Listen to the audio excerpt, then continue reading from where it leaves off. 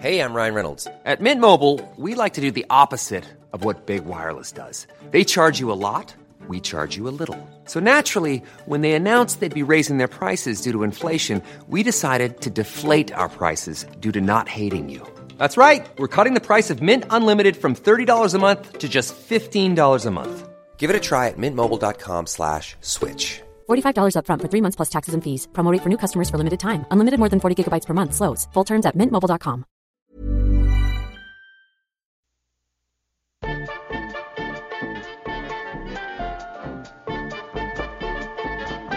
Welcome to Blaster Cannon, episode 29, and man, we've got a fun show planned today. We've got a couple things to talk about, some grand openings, some potential, new people into the Lucasfilm family, new characters into our Star Wars fictional family, if you will. So many new characters. And lots of interesting names. And so we have a lot to talk about, I think. Obviously, our show focuses on the more broader extended universe, the canon material, if you will. So that's what we will focus on today. Did you just we got say a couple on a Star Wars podcast, extended universe? Yeah, sure. I don't know. I respect you so much. I respect. Speaking of you, Saf, one of my co-hosts. Oh, yeah. Co-host. Hello, I'm here. Speaking of you. Here you are. I'm sorry, Paul. Yeah, I couldn't do any better. I love this. No, I'm just going with it. And then we have that lovely voice is the ever lovely Megan Krause. Greetings. I'm just going to get into it, ladies. I'm just going to go in, diving right into the Celebration Anaheim dates announced for the next celebration here. It's August 27th through the 30th. And these tickets go on sale as of today, which is a Wednesday, in a couple days.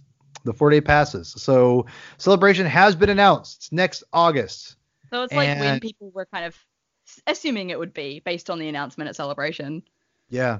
I mean, the last Celebration, not this one coming up, obviously, because the tickets, if it was going to be another April Celebration, the tickets probably would have gone on sale after Chicago had ended. So the fact that they hadn't, August was kind of around the right time for it to happen. I think it's a week before Dragon Con as well. So it's going to be people who do both. It's going to be fun. My housemate is doing both. It is wild to me that it seems to be so soon. Like, it was just April, and now the tickets for the next one are on the way. And I think that's typical of a con that is yearly. Like, you always hear about people at Dragon Con buying their hotel rooms for the next year on the last day of Dragon Con.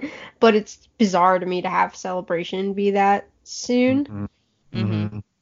Yeah, I'm a little... I'll be honest, I'm a little bummed out it's this soon. I mean, but I'm not a con it makes it a bit hard for me to go, so I'm not sure I'll be there. Right. Even though it is in Anaheim, which is so much easier for me to get to. I just wish they'd skipped a year again. Me too. I'm excited for everyone who's gonna get to go, and maybe something will happen and I will be there. That would be good. Yeah, I had to ask my wife. I did it smartly in front of my brother, so she felt like more obligated to say yes. So wow, wow. It was not really meant to be that strategic, but I was like, man, this is a good time to ask Morgan. She's in a good mood. My brother's around. She's not gonna hard to be for her to say no. And I've got things going on this next year that it's gonna make it hard for me. So I was like, it's gonna be hard for me to pull off, but. She just said it's almost like saying I don't want you to go, but I can't stop you. But she just said, you want to go, you're gonna go, so just whatever. And I'm like, all right, well that's fair. So I got to, but what I'm bummed out about is the tickets are already on sale. I wish they would have waited a little bit longer, give me a few more months to kind of save up, So. It's like I said, it's a little stressful, mainly because of Galaxy's Edge. I'll be honest. Galaxy's Edge is the reason. It's another one of our news topics. I guess we kind of use both. We kind of talk about both of them, but basically with Galaxy's Edge, I'm not gonna be able to go down there until Celebration, which a lot of people aren't gonna be able to do probably. Galaxy's Edge is gonna be very busy over Celebration. I know, and that's what I'm kind of worried about. It's like, man, but at the same time, I have no choice. This is gonna be like my be all end all potentially. I thought it's actually quite convenient to be able to go to both on the same trip. And I think that's why they put it out in August, and I think they have it in Anaheim is to probably promote. Oh, for sure. Other stuff. I mean, it's obvious, but I mean, I just for whatever reason, it's just I'm a little bummed out, but I obviously Galaxy's Edge is going to be a lot of fun. I've already talked to a lot of friends. I'm hoping my older brother will go with me again. I don't think he'll go actually to the convention. We have a bunch of family down in Southern California, so he'll probably just hang out in the hotel with us and help pay for that. And I want to drive down, so I have a car. So there's a lot of advantages and ways I can save money by it being in Anaheim, but it's still with Galaxy's Edge that pretty much throws everything out the window because one, Disneyland's expensive, but two, they have so much stuff at Galaxy's Edge I want to get. I mean, it's going to be ridiculous. It's rough because I did notice that, I don't know if this is a change or if this is something that's been going on all along and I'm just noticing it a little bit more now, but a lot of the responses to things like, I see this when New York Comic Con tickets open, I see it when Celebration tickets go on sale, is a lot of, it's nerve-wracking and it's expensive, and as many people I see excited about it, I see this kind of reluctant, almost humble bragging, but I also don't think the humility is fake. People saying like, well, I'm going to have to, save a lot for this. I'm going to have to shell out a lot of money for this. And I don't know. I just think there's something to be said for the way part of the experience of conventions is the stress of when you buy the tickets and how much you spend for the tickets. And is that okay? Is that bad? Is that good? Is that just part of any big budget experience? I think it depends on the person. For me, I realized with Chicago this year that stress was too much for me to pull off in 1 year, which is why I've decided probably not to do Anaheim, even though if I push it, I probably could. Because I'm I could save that money and instead come visit America and visit my friends without the convention stress, and maybe even go to Galaxy's Edge at some point when it's not going to be filled with other Star Wars nerds from Celebration. So I guess it depends on the person and how they feel about spending that money and how stable that their life is, I guess, as well. It is part of the experience though, is being oh no, this is expensive and stressful. And I think that's kind of unavoidable. Yeah, and some of that is it's hard to tell excitement from fear on the best days sometimes. But I also know that if I didn't have press access, I don't think I would have kept going to these big conventions as long as I have. Yeah, I'm kind of the same. If I wasn't a developer or speaker or press at any of the things I go to, I probably wouldn't go to them.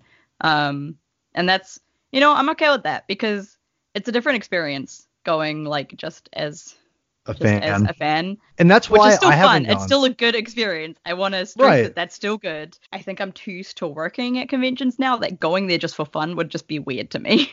Well, it's funny because I don't, working for these, Den of Geek and other Star Wars podcasts, I've never, besides one that Justin gave me my ticket, my first ever Celebration, Justin gave me his tickets. He got a media badge and he refused to let me pay him. And that was the closest thing I ever got to that. I always paid for it because I'll be honest, I saw people work the floor, working also. And I just said, you know what? I'd rather, I'm not it's expensive, but I'm you know what? I'd rather spend the money to enjoy myself and not feel I have an obligation to do something, with the exception of again, with the exception of, when we met, what's his name? Steve. John. John, I apologize in advance.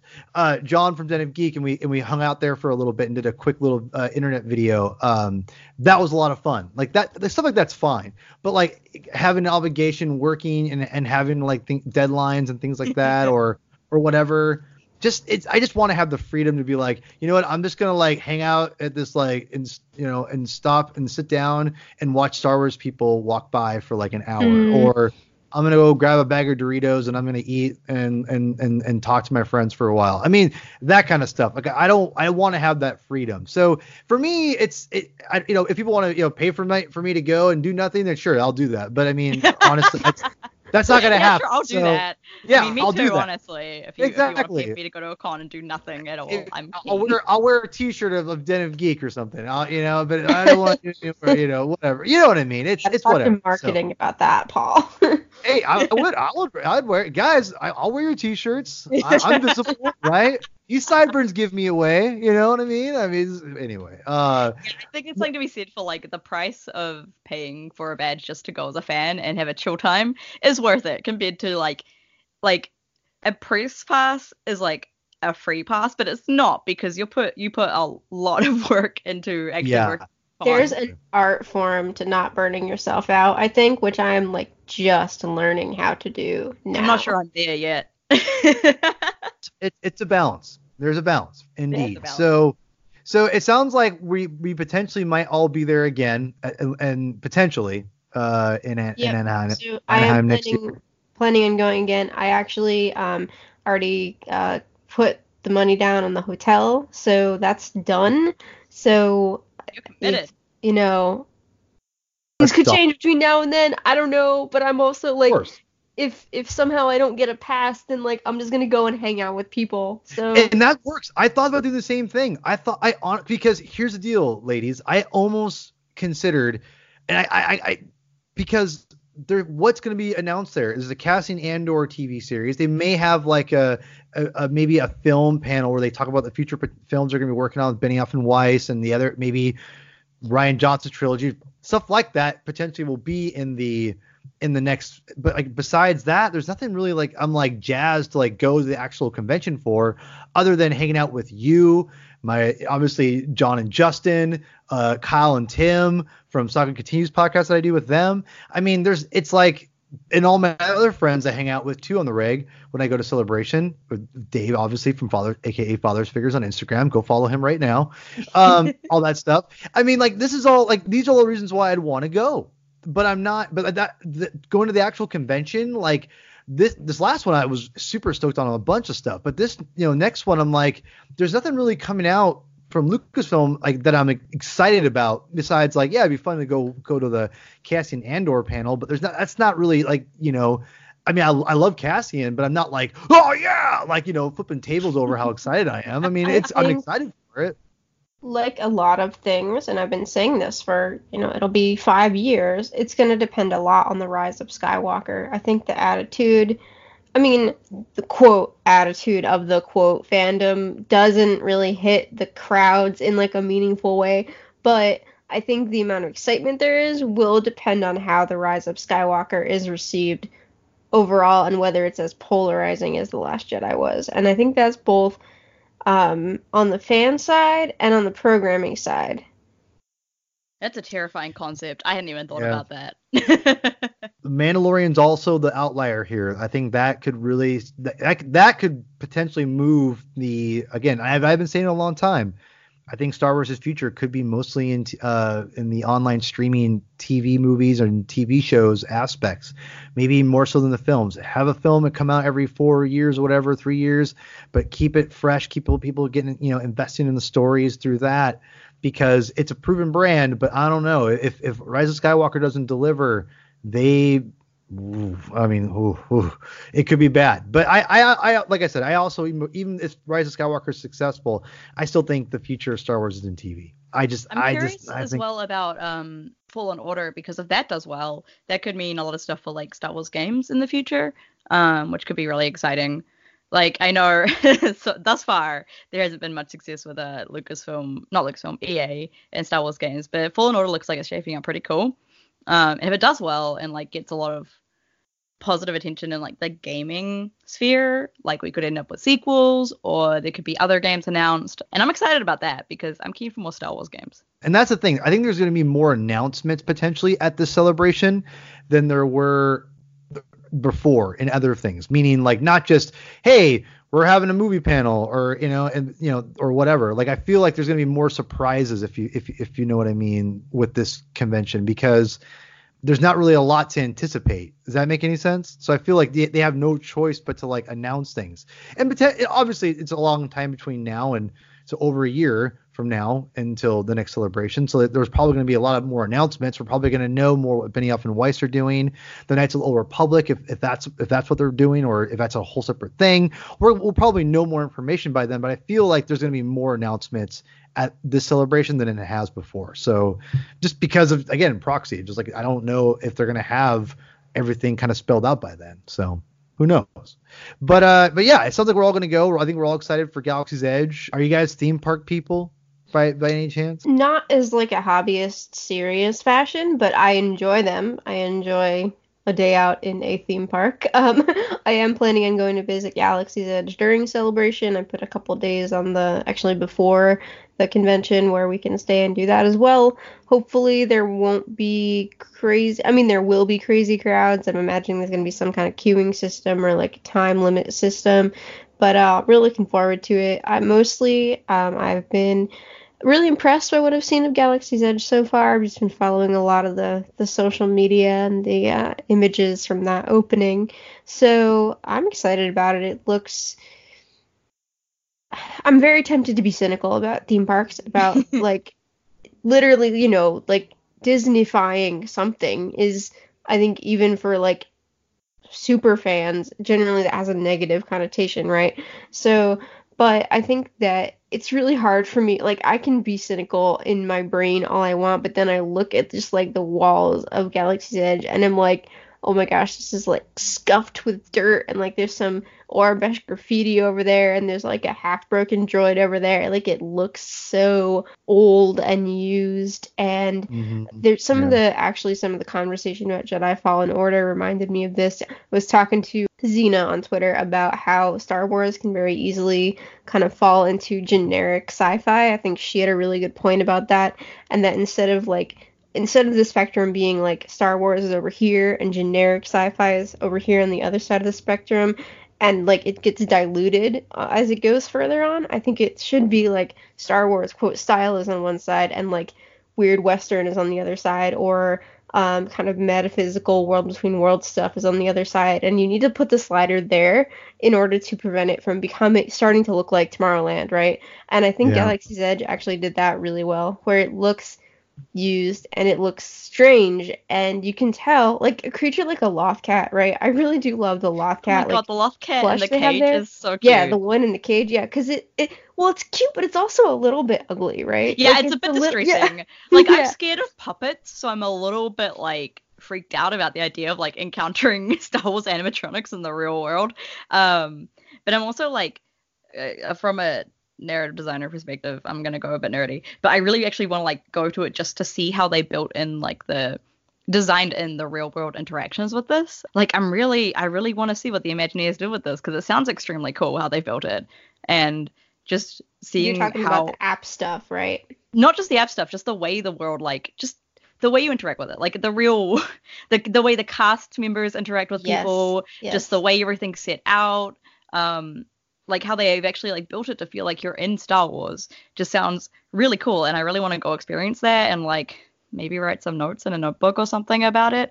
And also I want to go because it's Star Wars, and I want to like find every single droid that they have around. All of the anecdotes that people have posted about interactions with the cast members are so good and so charming. And I know, like, that's what they're paid to do. Like, they have to be, like, they just have to, you have to, like, walk into those auditions with, like, this, like, aura of just, like, good with kids around you. But, like, the Rey is so, like, sweet with little kids, and V. Marathi is really good. And I'm just so impressed by the cast, and I'd love to just, like, chat with them about their lives, you know? And their, like, in-universe lives. I'll be honest, I've avoided everything for the most part. I'm trying to go in it as fresh as possible. That's cool. I'm excited to see what you think about it after that. I'm sorry if we spoiled it for you. Yeah, spoiling things. No, it's like, all we spoiled is a Lothcat. It's fine. No. I won't. By the time I get there, I won't remember this at all. Like, there's so much. I'm gonna be, you know what I mean? So it's gonna. Oh yeah. I mean, there's things I can't help. I mean, it's a park. People are gonna talk about it. They're gonna post pictures. They're gonna post videos. I'm not gonna be 100%. You know, it's impossible. But if I'm honestly just like, it's gonna casually come out of my head eventually, and I'm gonna go in. You know, and I always say this: if you're avoiding things as much as possible, and you don't freak out about things you see or whatever, and you just keep it casual, at least for me, my brain will forget, and I'll be like, cool. And I'll just kind of go, and when I go in, I'll be so excited to see things I don't know about. I'll forget what I do know about. If that makes any sense at all, I don't. Yeah, no, I feel that. I get that a lot. So that's what I'm going. So yeah, you know what? I know Ezra's helmet's in there. I know There's other things there. There's whatever. But you know what? When I go in, I'm probably going to forget almost everything. So I'm going to be like, oh, I'm in Star Wars. So yeah, you'll see the Millennium Falcon. Everything else will go out of your brain. Exactly. So yeah, I'm not too worried. But it sounds like you guys are excited to go to it eventually. I am. I'm not a big theme park person myself, but I do love Disneyland. I love the atmosphere of Disneyland, so I think I'm gonna love Galaxy's Edge. So yeah, I just really want to go like with friends. That's my main thing. Is I want to like. There's one friend in particular who lives in LA who really wants to go with me, and I really want to go with her. So like that's my goal. Is like I may not make it next year in August, but I want to get there at some point with my friends so we can experience Star Wars together, because I feel like that's like doing it on my own. I'm like whatever, but like doing it with a friend who's also excited about Star Wars just sounds like the best thing. Yeah, exactly. Yeah. And I'm also more excited about the atmosphere than about the rides. Same. Yeah. Yeah. I forgot there were rides there, honestly.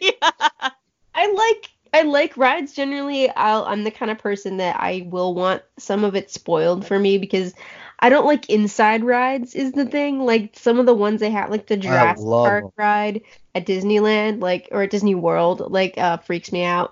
But I think that the simulator type thing, like the Falcon ride, will be fine. I'll just need to like know a little bit about it before I go in. But like it's super cool. But more cool than going on the ride is even just like seeing the Falcon, like the just I want to like eat Star Wars food and stare at the Falcon. Yeah. Like I'm actually really excited about food, because I remember when I went to Disneyland after last Celebration Anaheim, I really just liked the food. It was very good, and so I'm just like I want to go back to Disneyland so I can eat some more Disneyland food, and I want to eat Star Wars Disneyland food. Have you ever been to Pandora? No, I haven't been to Pandora. Pandora has some interesting food, and that's a good example, I think, of they're making something, quote, alien, quote. It's, a very different aesthetic, but it's basically, they name it's chicken and they name it something else, that kind of idea, and they fancy it up, All right. Well, it sounds like Galaxy's Edge. I mean, it's no surprise. We're all excited to eventually go there and to experience Star Wars atmosphere. It's very exciting. There's one last, before we get into our main topic of Dooku Jedi Lost. Before we get into that and our main subject, there was something that was announced that I feel that was at first under the radar, and then it kind of got some momentum because of people complaining. Imagine that, and Isn't that things always like how it is. Like, I don't really want to give the people complaining any more of a platform than they already have. I mean, here's the deal. There's some people who are explain what it is first. Yeah. So, and I think some of the complaints are not necessarily unfounded necessarily. It's how they're maybe being perceived. I don't know. I haven't listened to all the rants, but from what I'm hearing, it's whatever. So basically, someone named Michelle Rejwan, I'm probably butchering this name. She was named Senior Vice President of Live Action and Development Production for Lucasfilm, for Star Wars, basically. So, I mean, it says Lucasfilm, but we all know that means Star Wars. Maybe Indiana Jones, but it's all Star Wars. And so, and I guess what Polygon has described as this role as, and as other people has as well, is that she is now the Kevin Feige of Star Wars. She is now underneath Kathleen Kennedy. And you immediately think, okay, what are her credits? Well, she's worked on a producer. She's basically wrote, from what I'm taking this from other people, and I didn't do all my homework, but basically she rose the ranks with J.J. Abrams, and became a main producer on Super 8, Star Trek Into Darkness, Force Awakens, and as of recently, The Rise of Skywalker. And now she's a senior vice president of live action story, whatever that title would be. I'm assuming live action stories or whatever would be her forte, from according to this thing. Development and production.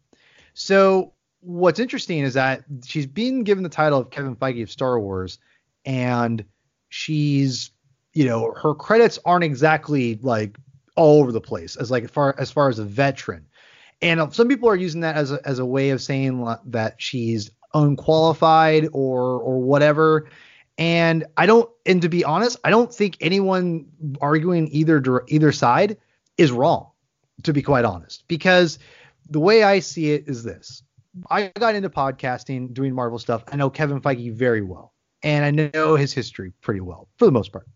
Kevin Feige was basically the same thing as Michelle Rejwan. She rose up from the doing and producer things, just like she did, being assistants, working on X-Men as like an assistant or as assistant production, whatever, he had some kind of producer role. Kevin Feige was the one that made them said, hey, you need to give Wolverine his hair.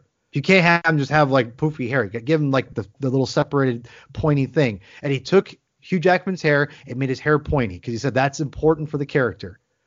And that's Kevin Feige. And he rose up the ranks of those films. And what people forget is that Kevin Feige was given this giant opportunity in Marvel Studios. Okay, Marvel went and did their own studio and borrowed $800 $900 million from Paramount Pictures as a loan. And Marvel Studios, Marvel Company, trusted Kevin Feige, this guy who had basically just worked as a producer or a semi-producer on a couple films. He worked with Avi Arad, and gave him all the keys to their B-list characters that no one really knew or cared about. Iron Man, Captain America, Thor. And they entrusted so wild now that it's like they were B-list characters that nobody knew about. Oh yeah, sorry, I know what you mean. And so, and the reason why I'm saying this is that she's given this title of she's running, she's in charge of Lucasfilm like live action, and they're giving her this Kevin Feige role. What's interesting is that she might have more in common with Kevin Feige than we realize, because it's not like he was just he cut his teeth, but like they trusted him with a lot of money and a lot to do, and look what happened. Now, at the same time, if this internet was a lot bigger and there are people, I think, had YouTube shows back in 2006 or 7 when this all went down, whenever it went down, I think it was 2006 or 7, then people would be probably saying, why are you giving Kevin Feige all this, blah, blah, blah, look at all this, he only worked on a couple of films with Avi Arad or whatever, and, and maybe he did more than her in as far as being, more hands-on with the products or with knowing the material. I don't know. But my point is they entrusted someone who didn't have the experience of running a giant thing and being in charge of something so important. And it turned out brilliantly for Marvel. Now I think they're doing something similar with this lady, saying, you know what? She's got, now obviously this has J.J. Abrams written all over it. J.J. probably gave her a giant recommendation. Yeah, I think that's an important part of this I think this resume is interesting because you can see the pipeline where Abrams maybe, I have no idea whether that was a mentorship or a kind of, they were in the same class per se, like the same graduation year, right? Like, were they coming up at the same time? I don't know, but they worked together quite a lot. And then she got into Star Wars with The Force Awakens and obviously made an impact on like the entirety of Star Wars as we know it today. So I think what this shows is, number one, that a lot of people in Hollywood get there through connections. So many of them is that she knew this person. And then also that she has a proven track record in Star Wars through working on The Force Awakens. And just like anything, any company, any studio, right, Lucasfilm has its own way of doing things and wants someone who can seamlessly continue doing things their way, the way of their pipeline. And she has proven through this very specific, short but specific resume that she can do that. Yeah, and if he recommended her, it'll be because he's worked with her and trusts her with this. And also, like, Kathleen Kennedy has so much experience, and she's also, like, worked with a lot of people up and coming in film, like J.J. Abrams himself, and like she wouldn't put Michelle in charge of this if she didn't also trust her to do it well. Like, none of these people would be making this choice if they didn't think she could pull it off, because they wouldn't want that failure. Of course, like, it's a big responsibility, and like, we as fans of Star Wars have no clue what her actual like qualifications or skills are. We don't know like what she's actually done. So it's easy to see like a short credit list and be like, she doesn't know anything. But like, they trust her enough from The Force Awakens to bring her back for Rise of Skywalker. Like, they clearly think she has the skills. And I mean, nothing seemed to go wrong with the production of The Force Awakens, so she didn't screw that up apparently. I personally was not interested in Star Trek Into Darkness, but all of these other things show, Super 8 is that very Spielberg-inspired film that had a very strong kind of 70s, 80s character to it.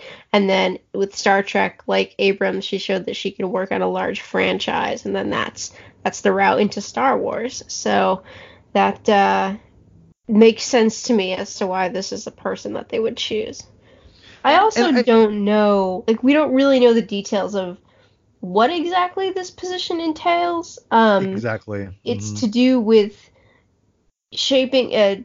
Kathleen Kennedy on the initial announcement says she's going to be looking forward to working with Michelle on shaping the future in all areas of story development, from theatrical film development to live action content for Disney. Shaping it in what way, or in story in what sense, we don't really know, but I think what's interesting, and I didn't read the quote from Kathleen Kennedy, but she says story development. I think that's where I think people are getting the Kevin Feige idea. And, listen, I'm not saying this lady and this is what I said earlier. I'm not trying to say that people are wrong for being skeptical. People have, let's be real. She doesn't have a crap load of experience that, some people would prefer to have in this kind of role. And I'm not saying you're wrong for thinking that either. What I'm just saying is, using Kevin Feige as an example, that guy didn't have much experience either, and he ended up being like the smartest producer in the last 50 years, basically. This dude is unstoppable.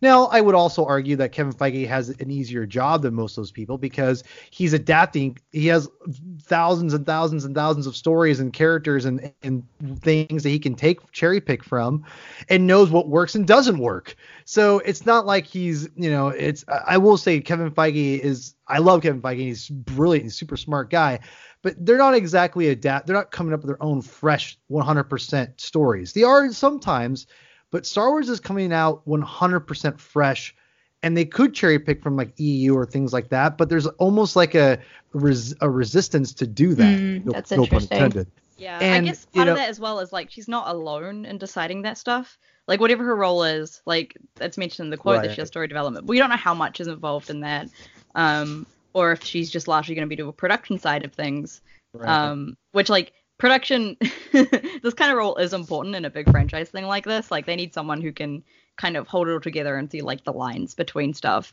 And she obviously has proven that skill to someone behind the scenes. I don't think she's going to be calling the shots entirely with what stories are going to happen, coming up with the ideas or anything, because obviously a lot of the people previously, well, Rian Johnson, they'll kind of do what you want, right? They have ideas for what they want, but they still give the directors a somewhat amount of freedom. And I think people, you bring something up I want to touch back to, though. I think a lot of people who are skeptical about this are assuming she's going to step in and have control of things, complete control of things. But she's still working part of a team. It's a team that is in charge of Star Wars, and I think she's going to be an important part of that team. I think you touched on something that I thought was very important. That you said that they gave Rian Johnson a lot of freedom, and Kathleen Kennedy she's never been a story person. She's always been a brilliant producer. And I just have to, I will say that, I have no ill will towards Kathleen Kennedy, but I think it seems to me, in my opinion, we talked about this earlier before the show, in my opinion, this screams to me that Kathleen Kennedy gave people a little too much freedom, judging by the things that you see in Rogue One and Solo, Star Wars Story. And with Rian Johnson, I think you look at all those things. J.J. Abrams was basically, he wasn't only going to do it if he had 100% control. And she trusted him. She gave a lot of people her trust, and she had to go back on a few things with the Solo and Rogue One, and had to reshape it and quote unquote save it. With Rian Johnson, she felt very comfortable giving him all her faith and everything. And it was successfully financially, but there's been ramifications after that. And people will argue against it, that there's no split or whatever. We can argue that till the cows come home. Regardless, is that I think what we're seeing is, I think Kathleen Kennedy is you know what? I'm going to be in charge of all of these, these big decisions of we're going to do this, we're going to do that.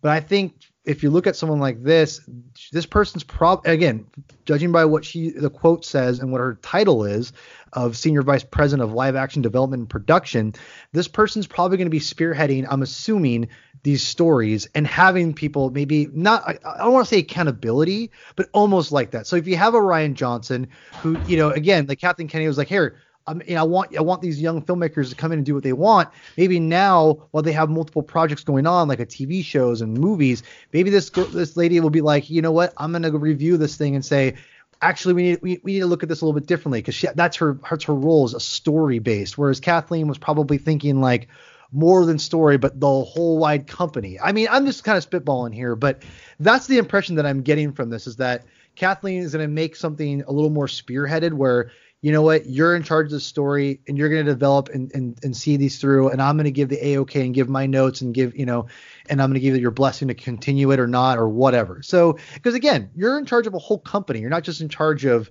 just one film, even though Star Wars is mainly films at this point. There's more to go on in the company. Maybe that's what she's doing now, is focusing more on the company wide. I don't know, but that's the impression that I get. And I think when you say freedom, I almost feel like this is them saying they need to have a head honcho who's in charge strictly of developing these things and say, yeah, that's too far. Yeah, that's too much. And be able to bring that and kind of be able to work with Kathleen that. Yeah. So part of me is like, that might be a bit of a stretch, but also the thing that I think actually backs up that idea is a Super 8 thing, because that tone, she has that sort of classic, not classic, but 70s and 80s movie tone in several of these, that I think maybe that sensibility might be something that she would bring to like the broad array of shows she's working on. Or of movies. Is that connected to what you were saying? Kind of. I just think that she's probably, it's literally just kind of a way for Kathleen to kind of like keep people kind of going and challenge people, and I don't want to say accountability, but like, again, having someone kind of spearhead a more specific vision rather than just being like, hey, go write your story and then we'll make it work, kind of a thing. Like I think she gave people too much freedom to an extent. I know it sounds weird in this big budget, high corporate conglomerate. I'm sure these people had, restrictions in certain things. Like you couldn't just like, put rainbow bridges and rip off things all the time, like Marvel, or, like from a Marvel film or something like that. But let's not get too far into the weeds about right. that. What I'm saying is, but my point is though, is I think that there was some restrictions, but I think now there's going to be more restrictions, in a sense to where I think that she'll have a specific vision, and that and that's what will be kind of like where the buck stops, if that makes any sense. And I think before it seemed like Kathleen gave them a little more of like, that wasn't really her role or what she wanted to do, but this lady's role sounds like that's more of, she's developing it. So I mean, she'll have probably more hands-on with the developing of that story from day to day more than Kathleen. I don't know. Maybe I'm wrong. Maybe Kathleen was the same way. Okay. I don't know. But again, running a company is a lot different than developing stories and things like that. So who knows? But do you have anything else you guys want to add to that conversation before we move on? No. Honestly, I don't know anything about what production actually means in films, because I only know it from a game development standpoint. So I'm like, yeah, okay, that sounds fine. Fair enough. All right. Well, either way, I want to make it very clear. I'm not made a decision either way. I've got to obviously see what the results are. And but I will say this: I'm excited. The fact that it sounds like, from what this title is, it sounds like there will be more of hopefully a vision going forward for Star Wars, a specific vision, and I think that's good. So if that's what this Kevin Feige role, quote unquote, is, then I'm all for it. So we'll see.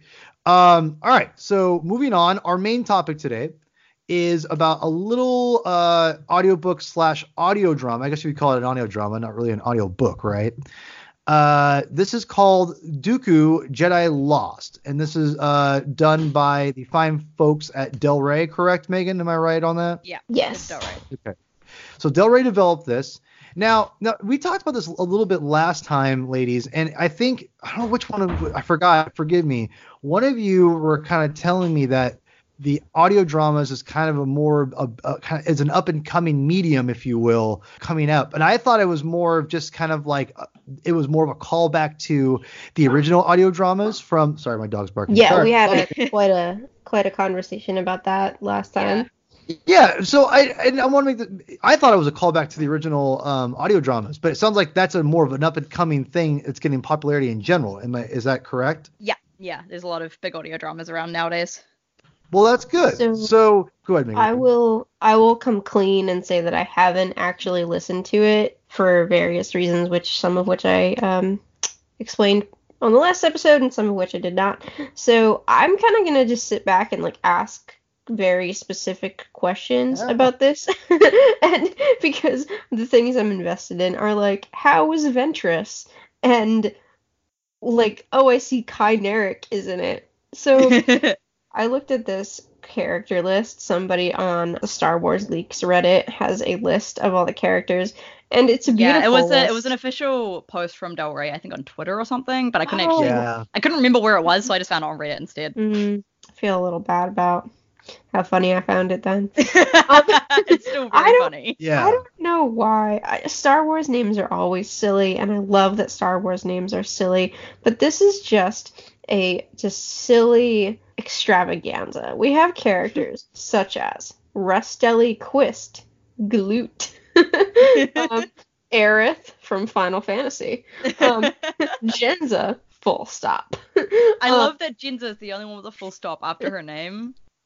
It's just, I have nothing to add except this list is very funny. And also, my heart was warmed by the appearance of Kai Narek, who's from the old Ventress lore and the Clone Wars Ventress lore, and also Tara Sanoob, the best Clone Wars character. Tara Sanoob is so cool. I love him. Yes. Yeah, I think that there was a lot of... Tell me who the rest of these people are. I can tell you who some of them are. Yeah, exactly. There's a lot of characters they introduced that it's hard for me. It's going to be hard for me to remember everyone's names. I think that's something I commented on in our last episode, actually, was that the cast was too big. And looking at this list now, I'm like, this cast was too big because I don't remember who, like, most of these characters are, even though like some of these characters didn't even have very big parts. I remember looking at this list originally and being like, oh my god, there's droids. You barely get to know the droids except for like one in particular, and I can't remember which one she is. Also, for the record, we're gonna go on to spoilers, so if you haven't actually listened to the thing yet, and you care about spoilers, then don't continue on from this point. Go listen to the thing. Are there like big spoilers? Like, do you think it makes sense for us to cordon off part of the show for like here are the major spoilers, or are there really okay? Like there's spoilers if you care a lot about this particular thing, but in the grand scheme of like Star Wars, there's no big spoilers. Okay. Yeah. So we'll just yeah. So I think that there's, I guess we'll kind of start. I'll kind of start talking about what I think of the story in general, and then you can give your review, Saf, and then Megan, go ahead and you can kind of take over from there and ask us what, if you have specific questions, because you'll represent the audience essentially who are wondering, should they actually listen to this thing that's like 6 hours long? So I guess I'll start, or Seth, I'll let you start. Why don't you start us off? Okay. What your thoughts on this audio drama is? Sorry, okay, so to begin with, for the record, I have very strong opinions on audio dramas because I listen to a lot, and I have very specific likes and dislikes. So I am coming at this from a very picky kind of side of things. But I guess I'm picky with books too. But I tend to not be picky with Star Wars books in the same way I am with real books. I didn't mean that how it sounded. And non-Star Wars books. Original. That doesn't sound really good either in this context. Non-Star Wars. Really bad. Star Wars books are good, but I kind of approach them differently to every other book that I read. And I don't know if I had the ability to really do that with an audio drama because it's hard to take it away in a different way. So I didn't love it, but I didn't think it was bad necessarily either. And I think it was a solid first attempt at this kind of format. Story-wise, I kind of just got lost a lot because a lot of the actors sound very similar, a lot of the characters sound similar, and there are a lot of characters.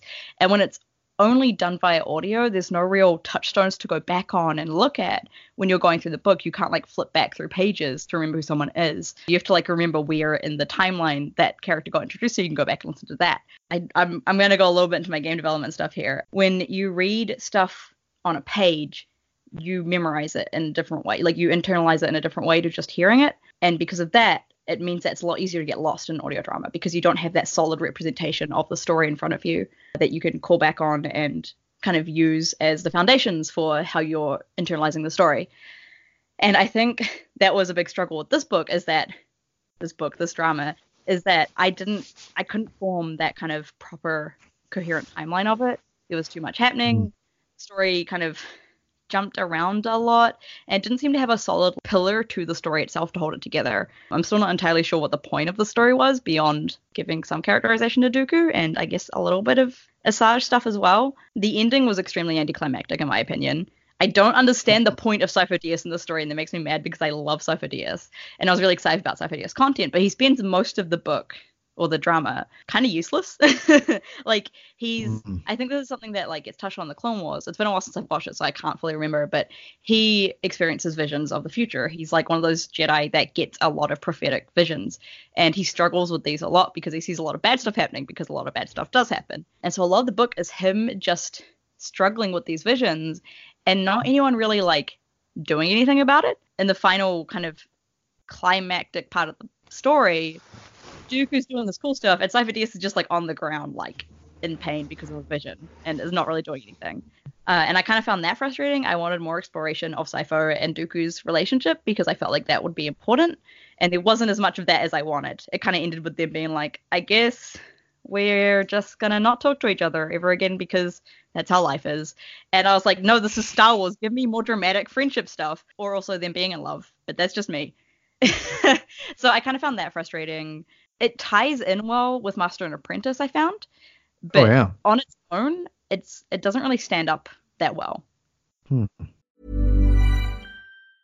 Hey, I'm Ryan Reynolds. Recently, I asked Mint Mobile's legal team if big wireless companies are allowed to raise prices due to inflation. They said yes. And then when I asked if raising prices technically violates those onerous 2-year contracts, they said, "What the f*** are you talking about, you insane Hollywood ass?" So to recap, we're cutting the price of Mint Unlimited from $30 a month to just $15 a month. Give it a try at mintmobile.com/switch. $45 up front for 3 months plus taxes and fees. Promo rate for new customers for limited time. Unlimited more than 40 gigabytes per month. Slows full terms at mintmobile.com. Ready to pop the question? The jewelers at BlueNile.com have got sparkle down to a science with beautiful lab-grown diamonds worthy of your most brilliant moments. Their lab-grown diamonds are independently graded and guaranteed identical to natural diamonds, and they're ready to ship to your door. Go to BlueNile.com and use promo code LISTEN to get $50 off your purchase of $500 or more. That's code LISTEN at BlueNile.com for $50 off. BlueNile.com, code LISTEN. You know, sound design wasn't great, and that was frustrating. I'm sorry, what wasn't great? Sound design wasn't great. Like sound in the final design, yeah. There's like a dragon that kind of comes up, and the dragon, the entire final battle was just kind of confusing because of the way the sound was. I would agree. And the way the characters talked. Like I said, I think this was a good first attempt, but I think they need to, if they're going to do something that's less audiobook and more audio drama, they need to commit more fully to making it an audio drama so that the story is fully told through the sound, because that's the only way we get any reference for the story. And I found that kind of frustrating because I listened to a lot of high production, like long-term audio dramas that have had a lot of time to hone this stuff, and they very much know how to tell the story through sound and dialogue. Whereas this was kind of torn between being an audiobook that narrates everything, so you don't need that extra sound design, but not entirely narrating everything, so you miss out on stuff because the sound design doesn't actually give you doesn't give you enough on what's happening. You know, I think that's a very, very fair review, to be honest, because I think people have been really harsh on this book, and I don't know, it's not all unjustified either, I don't think, to be honest. But I found myself, and I'm curious what you thought, Saf, but when I first listened to this, I was not into it at first. I liked the first chapter, but after it went into Dooku and Sifo Dyas on like Serenno, and they're like hanging out and whatever, I lost interest really fast, and it just got really, really boring. And I'm like, I do not care about any of this. And so I got kind of lost interest. And then, you know, there's a couple things that kind of happened. All right, whatever. But once they left Serenno, it got more interesting for me. And I loved, and you brought up a great point of once, you know, the cast was way too big, but I feel like once they left Serenno and it was more self-contained on the Coruscant with you know, Jedi training and things like that. That's when it really flourished. That's when I think you had the relationship between Sifo Dyas and Count Dooku and their relationship. That was more interesting. and it kind of it just seemed to flow better when it was less going on. Yeah, and I agree with that. So, actually, I think my favorite parts of it were the Asajj parts, because I think those were done very well in narrating what was happening, but also making it in character and part of the drama, because she's talking to herself and she's talking to her previous master Kai. And I really liked those interactions because I feel like the way they were written was done really well for an audio drama. Like when I first started listening to the book and I was listening to the first part with Asajj, I was like, okay, this is good. I dig this. And then it got into the rest of the stuff with Dooku, and I was like, I don't love this as much, because it's kind of presented as found footage in that Asajj is like listening to Dooku's audio diaries or like reading his actual diary. And I didn't think that was done super well, but the stuff with Asajj I really loved, because that was much more self-contained, but also, you get her narrating it, but it's also happening as she's narrating it. So there's no real disconnect between what's happening and what she's saying. And also her stuff with Kai was just really funny. Like their dialogue was written really well.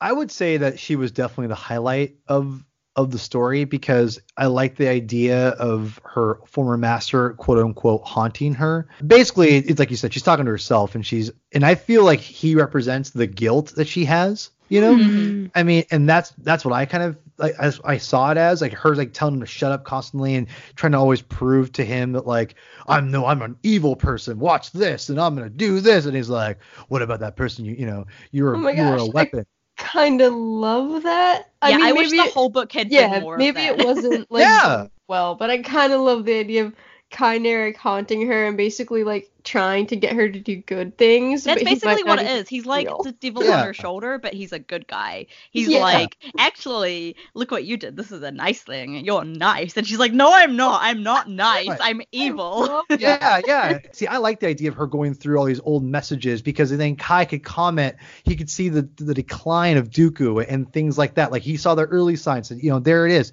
This is where the darkness hits or whatever. And she's like, oh, blah, blah, blah, blah, blah. And I always took that as her, she's trying to justify everything to herself. And obviously she's so wrapped up, the dark side's corrupted her so much at this point that, again, Kai is the manifestation of her innocence, that she's trying, that is trying to, keep the light, if you will, the light. And like if she does admit, like to Kai or to herself, that he's right, that means she has to like step back and accept all of the things she's done up to this point have not been for good reasons. So I think she's the strongest point, because you get to see, again, she's almost like the audience too, right? She's kind of talking about how these people can start out a certain way and end up a certain way. And I think, again, that's the brilliance of, I think, what George Lucas did with the Jedi that most of us weren't expecting. When, I don't want to bring this back into the bigger topic, but just really quickly, the Jedi weren't just like do-gooders and superheroes. They are kind of, but they were very corrupted, and they were like any organization that's out there, it gets corrupted and it gets bogged down in bureaucracy. And this is an extension of what that is. And I love it's just the brilliance of George to do that is where I think you see the ideas in this book, or audio drama, if you will, that why that's a good idea, because you get to see someone like Count Dooku kind of go through the process and have issues with how things are done, and how you're hiding Sifo Dyas and these things that he's struggling with, his master Kostana. And I love those ideas that like she's, they couldn't just bring this out to Yoda, they were afraid. And I do wish they'd explored that a little bit more, because I feel like a lot of that was passed over very quickly. I feel like this story would have been a lot stronger if, instead of focusing on Dooku's relationship with Sereno, they'd focus on Dooku's relationship with Sifo Dyas, and through that, their relationship to the Jedi and the Jedi's bureaucracy. I feel like it would have been a lot stronger, because I think the story tried to be about like your roots are like where you belong somewhat. There's themes there. I feel like that was an interesting theme for them to approach, but I don't think that was the right theme for this. That's not the reason Dooku goes back to Sereno entirely. It's because the Republic is corrupt in a lot of ways, and the only way to, what he sees is the only way to help this planet that has been abandoned by the Republic is to go back to his home and become the Count, so that he can do these things. And he ends up getting corrupted himself by Palpatine. But he does it for good reason. But in the book, I feel like that's not there's not enough exploration behind that to really explain what happens there. I feel like there's too much put onto him and Costana, like, going out and finding stuff out about, like, the Sith and whatever. But that's not the interesting thing about this. The interesting thing is why Dooku believes this so strongly, and why his relationship with Cypher Dyas was so important for what happens. And I'm frustrated by how little that was actually delved into. I have to wonder, and I'm curious what you think, Seth and Megan, for people who are you guys are both creative writers and things like that. And I'm not much of a creative writer, but what I'm wondering, and but being in the creative process of any kind of thing creative, things kind of take a life of their own sometimes that you don't anticipate. And I'm just wondering, and again, I don't know this writer, and he seems like a very nice man, Kevin Scott. I wonder if when they asked him to write it, it was pretty much a very basic, like, hey, we want to tell us an introductory story of how Dooku started falling away from the Jedi Order, and here's some ideas, or here's some story points you need to follow, and go have fun. And I wonder if he came back with all that stuff that you love, Saf, that I loved. And I wonder if that became even like better than the story that they asked him to do. But that's kind of what but it was already, a certain time frame, whatever, that they had to focus on that, because that to me is the best parts. Is not what caused Dooku to go down, but all the things around that, the characters he created, I'm assuming the characters he created. I'm assuming that the Costana is one of his creations that he helped. Whatever. I haven't heard of Costana prior to this, so I'm assuming the same. So I think that, like, it took a life of its own, that he really started developing something and hit on something that's very interesting, but he couldn't go deeper into it because that's not the story that he was hired to write. But he had started. That could be it, but I think a large part of what actually happened here is that it's a different medium, and I don't know his credits very well, but I don't think he's done an audio drama before.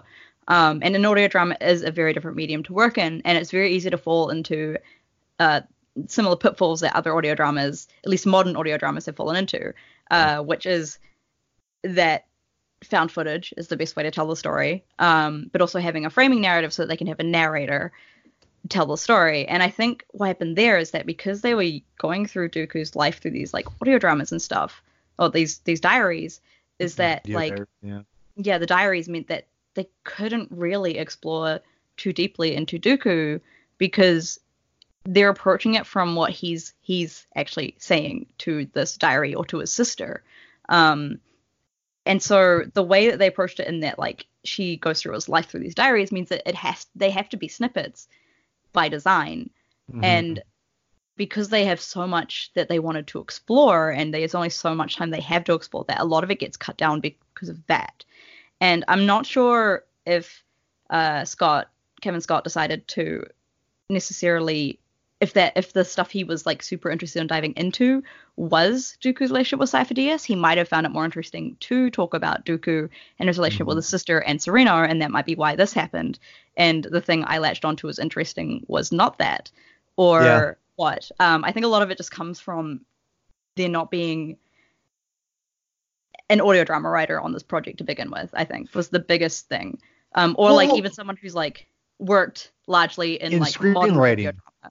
Screenwriting even is different. Screenwriting is totally different as well, because you rely on visuals when you're doing screenwriting. And audio drama, like, I have a lot of feelings about writing to the medium you're working on, because I do game development. A lot of games, you've got to adapt how you're writing to make it work for the game. Sure. And I've also worked on audio dramas as well, and the way you approach them is very different to writing a novel or writing for screen, even writing for comics. You have to write it purely for audio.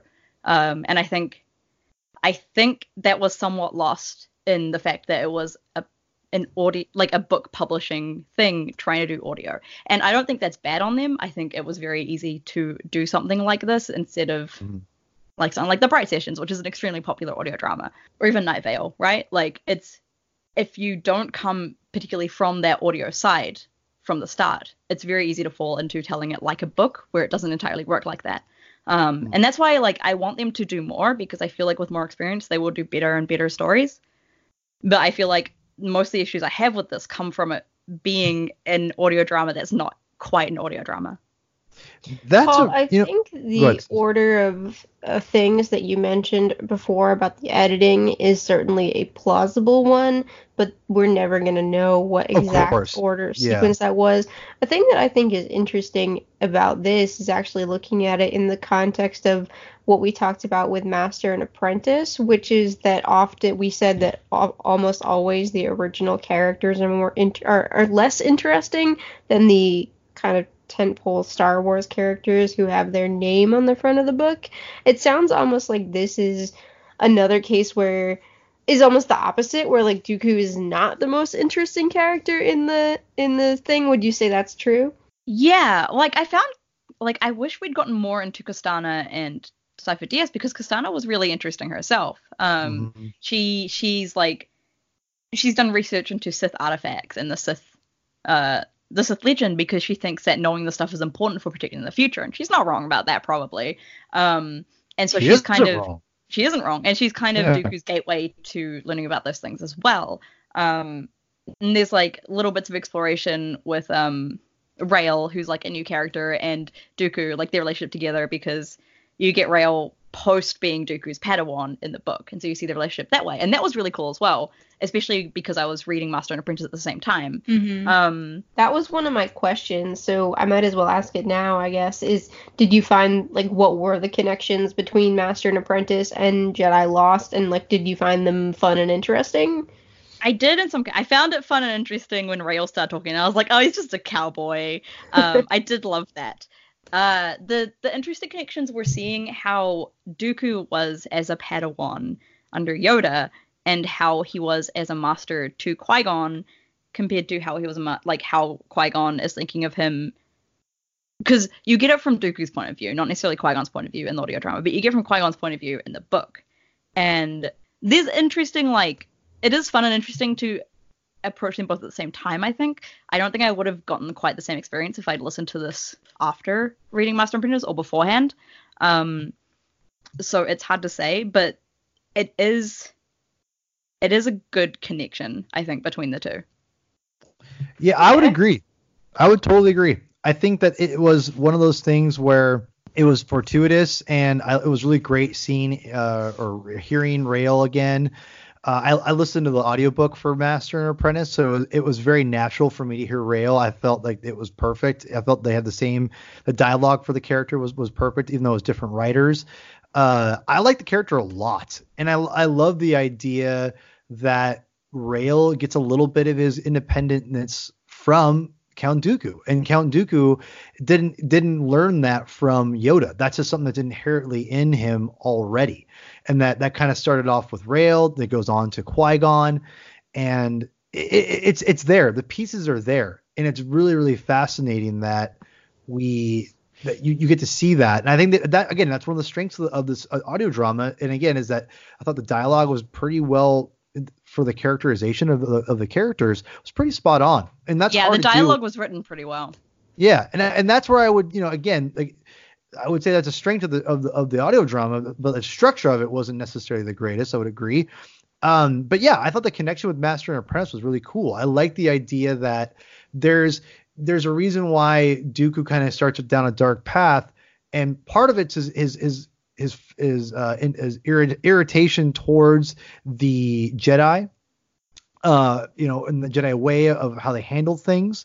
Another one is just his maybe with his fascination with Sith artifacts, and the fact that, and again, one of the really cool things I thought was a nice touch, and I'm curious if it was, again, the writer's decision or if this was a story group decision, but there's a part in the book where Kastana, Cypher Dyas, and Count Dooku are looking for artifacts, and they get trapped by, I forgot what it was, but some like creature, evil thing that captures them, and they have it basically captures them and like puts them in like moss. Yeah, it's and like a they're weird trapped. like sentient plant thing. Yeah, On like and a there's, dark side kind of planet. I don't remember much about it, but I do remember that. Yeah. Me too. It was kind of, it's very quick. It's not long. It's like they're on a ship. I'm like, wait, they're on a ship now, and they're doing what? Yeah, What happened? I think the plan in that is that like they're trying to hunt down Sith artifacts to stop other people from getting them, and they get a tip off that there's a Sith artifact on this planet, so they go there, and Dooku goes along to help.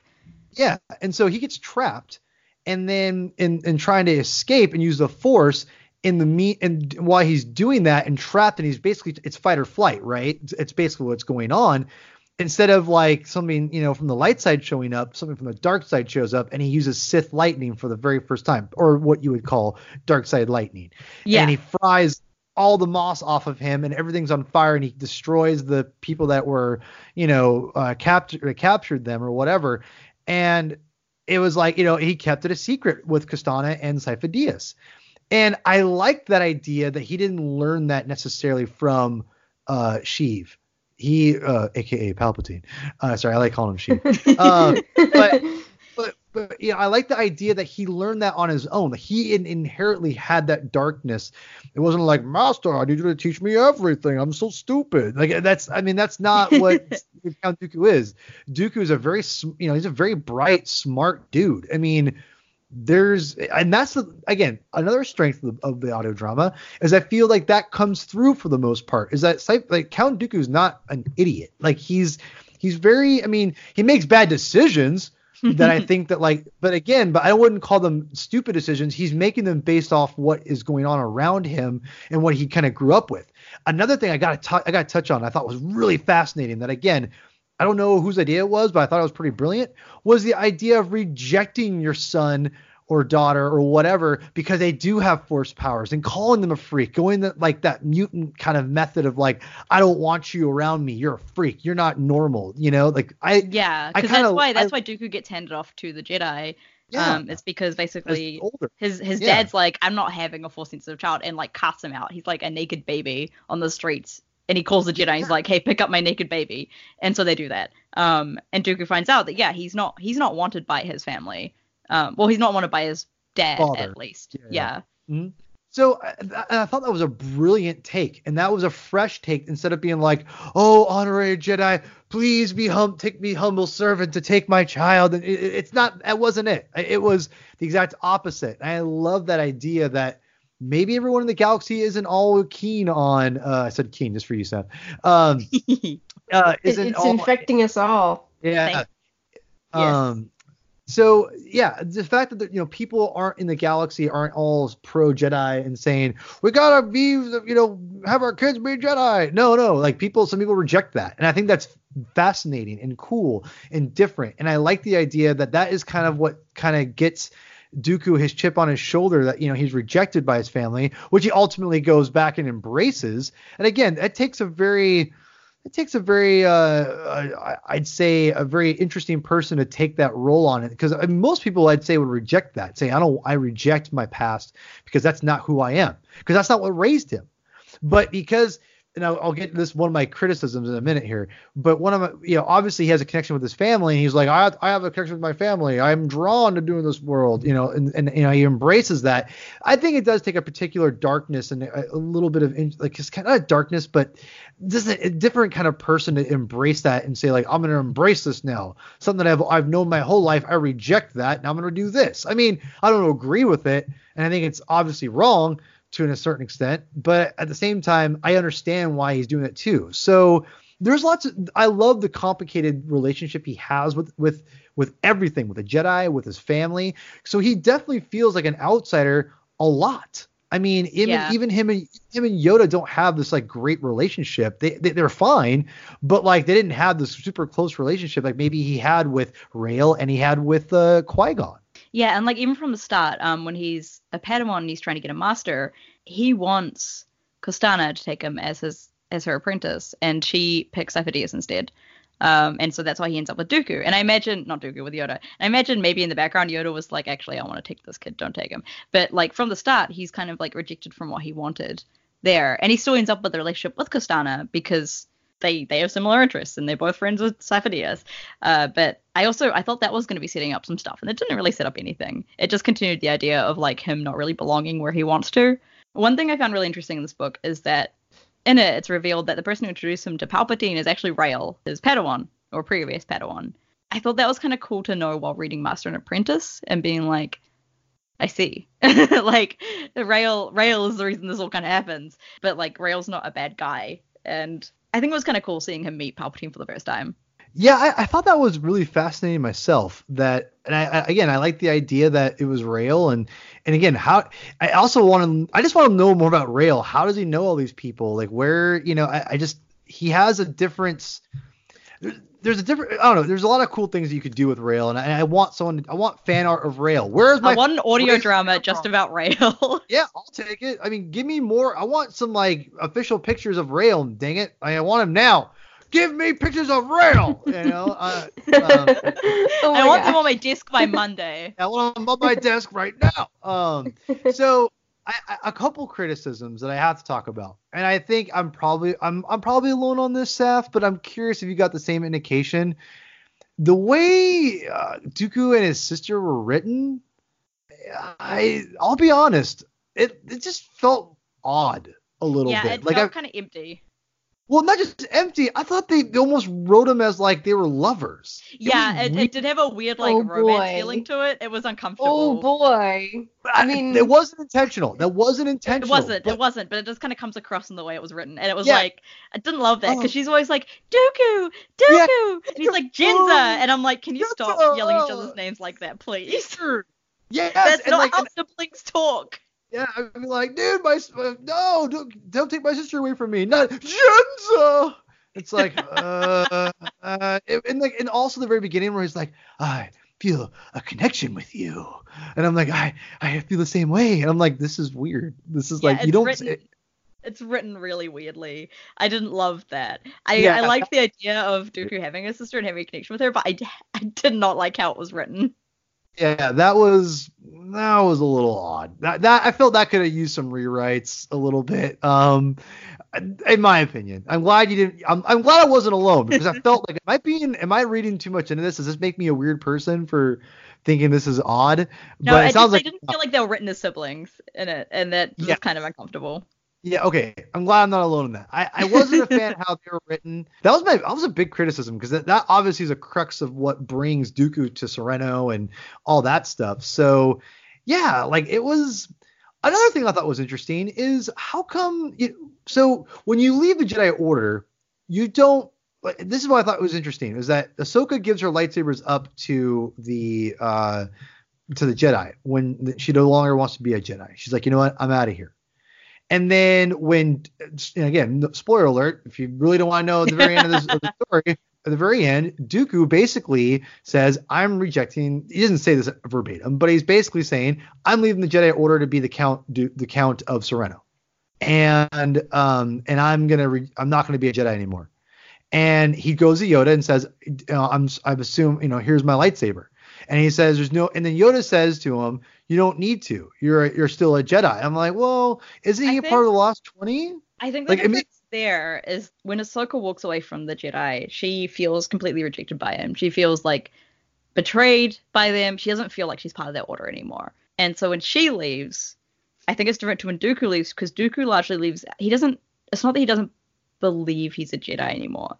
He's not betrayed or anything, but he does feel like he has responsibility on Serenno, and so he goes to Serenno instead. And in doing that, he has to step away from the Jedi Order. I think the difference there is that there's not so much that part of his heart that's like, I'm no longer a Jedi. And I think Yoda also had faith that Dooku would maybe come back, and also faith that Dooku was doing the right thing for the right reasons. And that's why he was like, you're still a Jedi, because in his heart he was like, Dooku is still a Jedi. Dooku hasn't rejected the Order and he isn't actually leaving. And part of that may have been because Yoda was Dooku's master and he didn't want to give up Dooku yet, whereas he doesn't have that relationship with Ahsoka.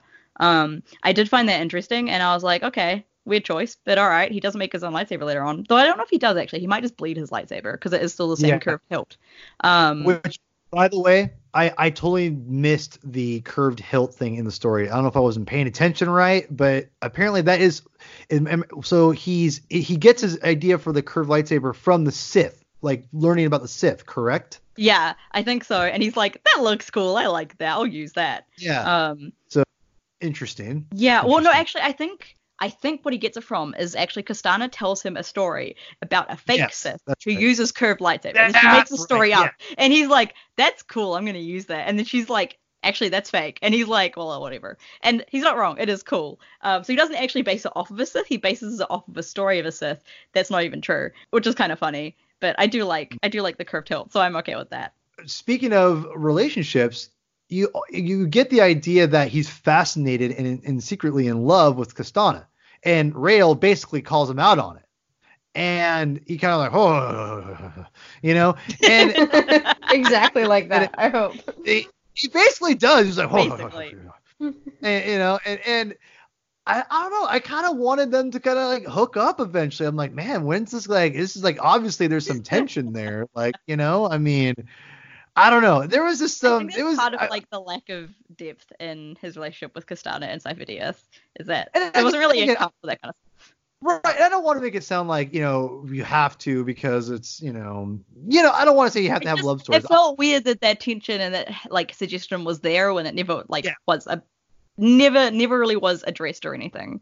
Yeah, exactly. It just kind of, because it felt like you obviously knew she trusted him in so many different ways because she gave him the Convord to, which by the way, when her Convord like bites the dust, so depressing. Oh my God. Yeah, for real. That was not cool. And yeah, so yeah, I don't know. Like, so at one point in the story, Kastana gives Dooku a Convord, her pet Convord, to look after, because her and Cypher DS are basically going to go on like a big journey, and they don't see each other for a long time. But he takes care of the Convord for her. And I like the gesture. It's just like you said, Saf. You said it perfectly. They left it open enough to where you couldn't help but think of like, well, are they gonna kiss or what? Like, you know, I mean, come on. I mean, like that's what I was left wondering. And Kastana was a really interesting character. And this is how I'd sum up, I guess, kind of wrapping up the show here. Like, we all would agree the story wasn't terrible, Saf. It wasn't the greatest. There's parts that were good. There's parts that were bad. It definitely failed from a big cast.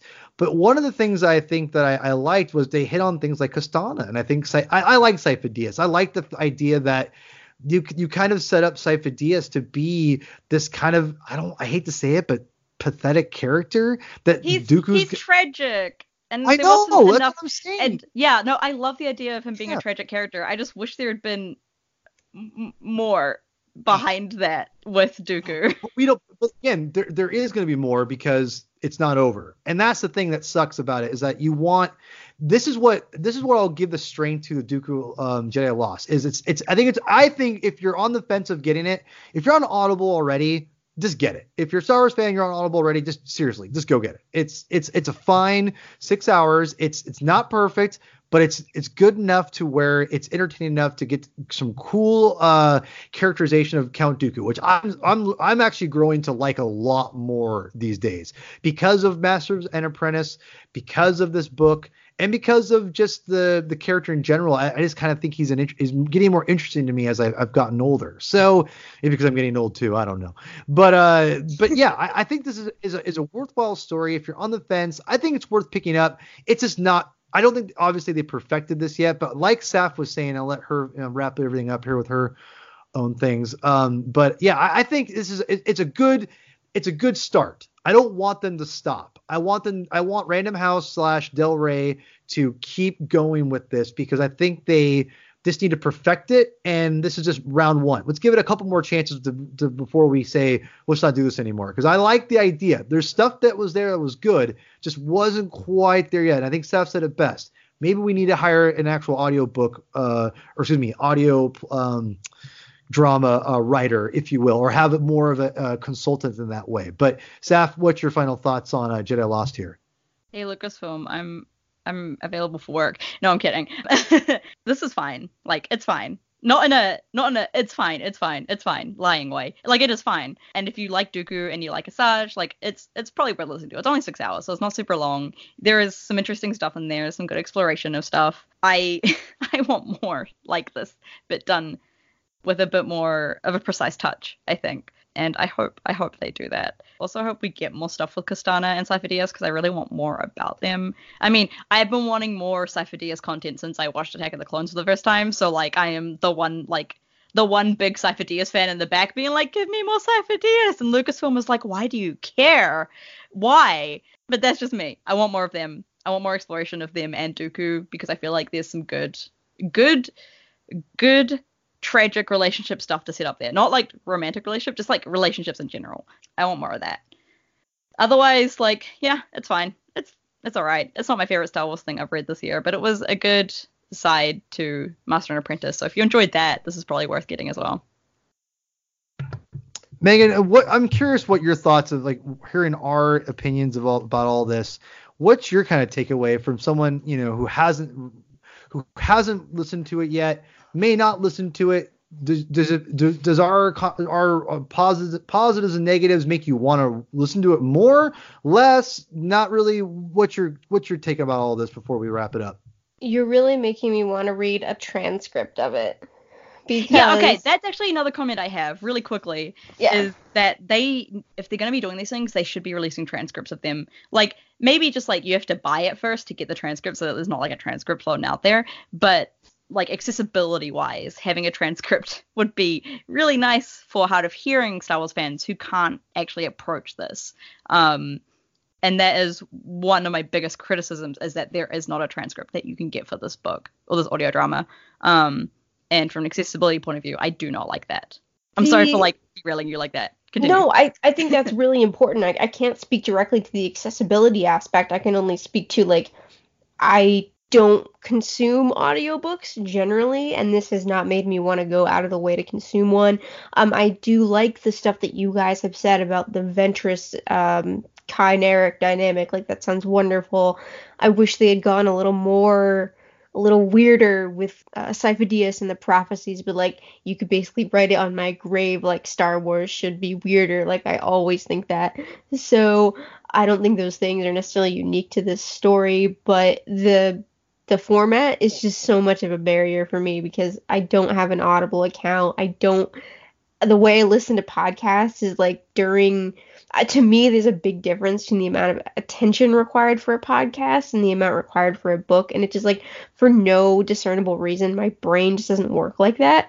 So this format still doesn't work for me, but I think it might be, maybe also if you guys had said it's amazing, it's flawless, it like makes the way you look at Master and Apprentice completely different. If you'd given it like 5 stars, that might be enough to sway me to it there. But as of now, I'm not sure whether I'm in the minority or not, as someone who, it's going to be really hard to get me to take that leap and like go over to Audible. I don't know. I would be really curious about the numbers of how much of the audience did make that leap when they maybe weren't into audiobooks before, or how much of the Star Wars books audience already listens to audiobooks. I am really interested on the business side, but I also like don't have and frankly don't really intend to go looking for those numbers. Yeah, and I feel like they'd probably be hard to find in particular. This is not something I'd be like, if you're not into audio stuff already, go listen to this, because it's not the best introduction. Unless you're already like super into those characters and like super into the idea of it. And I was so excited for an audio drama like from Star Wars, so I'm like, I hate that it's not perfect, so I can't be like, listen to this amazing thing, welcome to the world of audio dramas. But if you like Halo, there's the Hunt the Truth podcast, which is really good.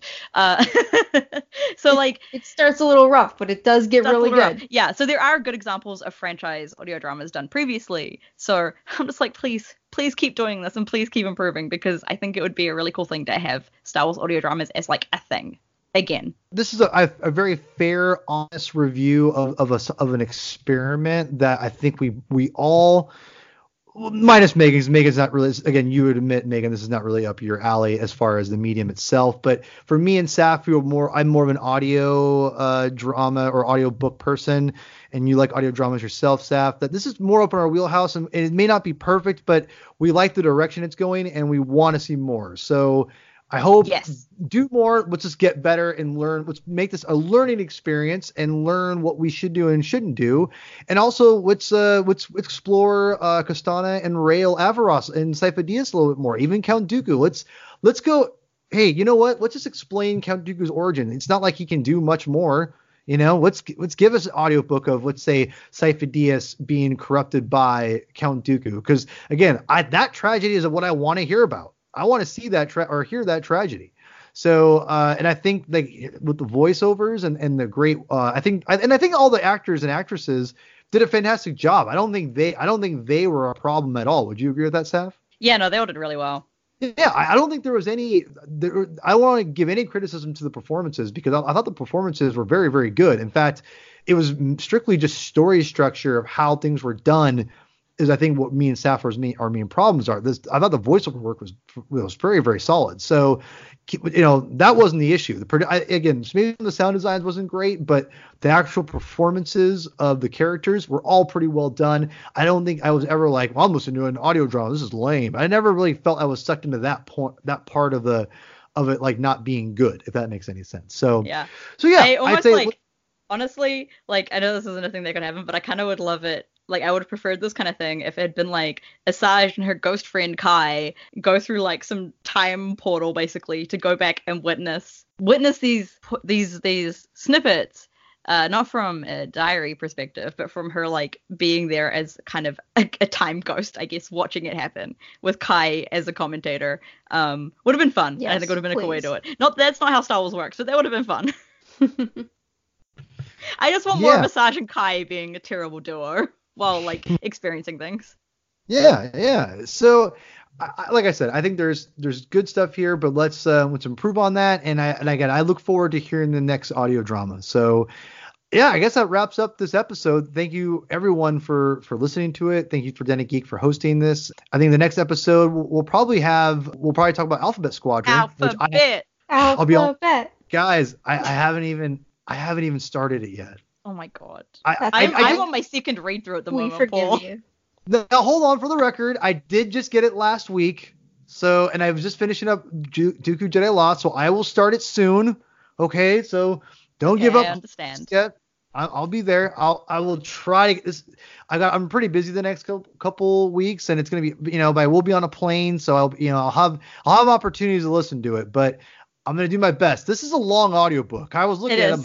It's a big book. This is no Jedi Lost 6 hours. This is an undertaking, and I'm committed to reading this because I love Star Wars and I love podcasting with you lovely ladies. So I'm gonna do it, but this could be, I might need a little extra help on this one. We'll see. I'm gonna do my best. So obviously I'm gonna knock it through at some point, but yeah, I think Alphabet Squadron is 90% gonna be our next topic. I know these ladies are chomping at the bit for it.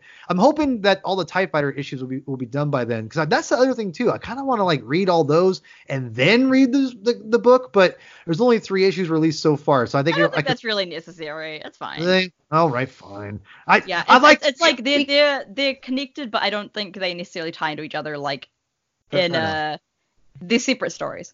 We'll talk about those a little bit too, because they have some cool stuff in them so far. Yeah. Not essential, but just cool. Cool. Oh, awesome. Well, all right. Well, then I guess, again, we'll be doing Alphabet Squadron by Alexander Freed for the next episode, which just came out. So pick that up if you want to follow along with us. Audiobook, obviously, or regular book or on digital media, whatever you prefer. But that will be our next thing if you want to follow along with us.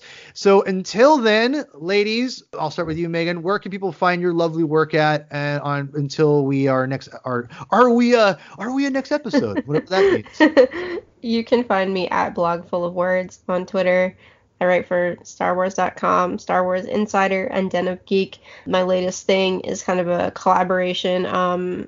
Associate editor John Saavedra, my editor, interviewed Alexander Freed at Celebration, and I then wrote up kind of a little list of like, here are things we learned about from that interview. So that's up now, and that has some more details about Alphabet Squadron, but it's very spoiler free, so you can read it even if you haven't read the book. Saf, where can people find your work in between this next episode? So you can find me on Twitter at Wanderlustin, WANDERLUSTIN. You can also find a lot of my writing at the moment on Patreon, which is also Wanderlustin. I also do the podcast Rogue Podron, and at the moment we're going through Alphabet Squadron there. So if you want to hear a cast of goofballs kind of derail Alphabet Squadron, you can go there. You can find me, Paul Herman, aka P-Thug Herman22, 2 N's on Twitter and Instagram. Find me there. You can also find me on other podcasts, Marvel Newscast. I do lots of Marvel stuff every week. Got a lovely Patreon there. Please support the Patreon. There's lots of cool stuff you can get, extra episodes, exclusive Discord chat to talk Marvel MCU stuff with me, Sean, the head honcho, and a lot of other awesome people. Also, my other Star Wars podcast, The Saga Continues, with my good friends Tim and Kyle, and I just love those guys to death. They're very good friends of mine, and I love working with them. So definitely check us out there. Also, follow the Twitter of Blaster Canon. That's Blaster and then Canon, CANON pod on Twitter as well. Follow us there, and ask us questions, and we will try our best to answer you. So I'm Paul. I'm speaking for Megan and Saf here. Thank you for joining us, and we'll see you next time.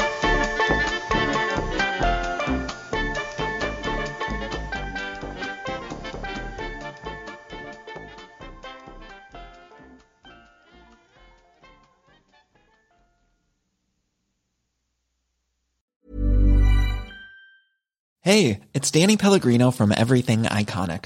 Ready to upgrade your style game without blowing your budget? Check out Quince. They've got all the good stuff, shirts and polos, activewear, and fine leather goods, all at 50 to 80% less than other high-end brands. And the best part? They're all about safe, ethical, and responsible manufacturing. Get that luxury vibe without the luxury price tag. Hit up quince.com/upgrade for free shipping and 365-day returns on your next order. That's quince.com/upgrade.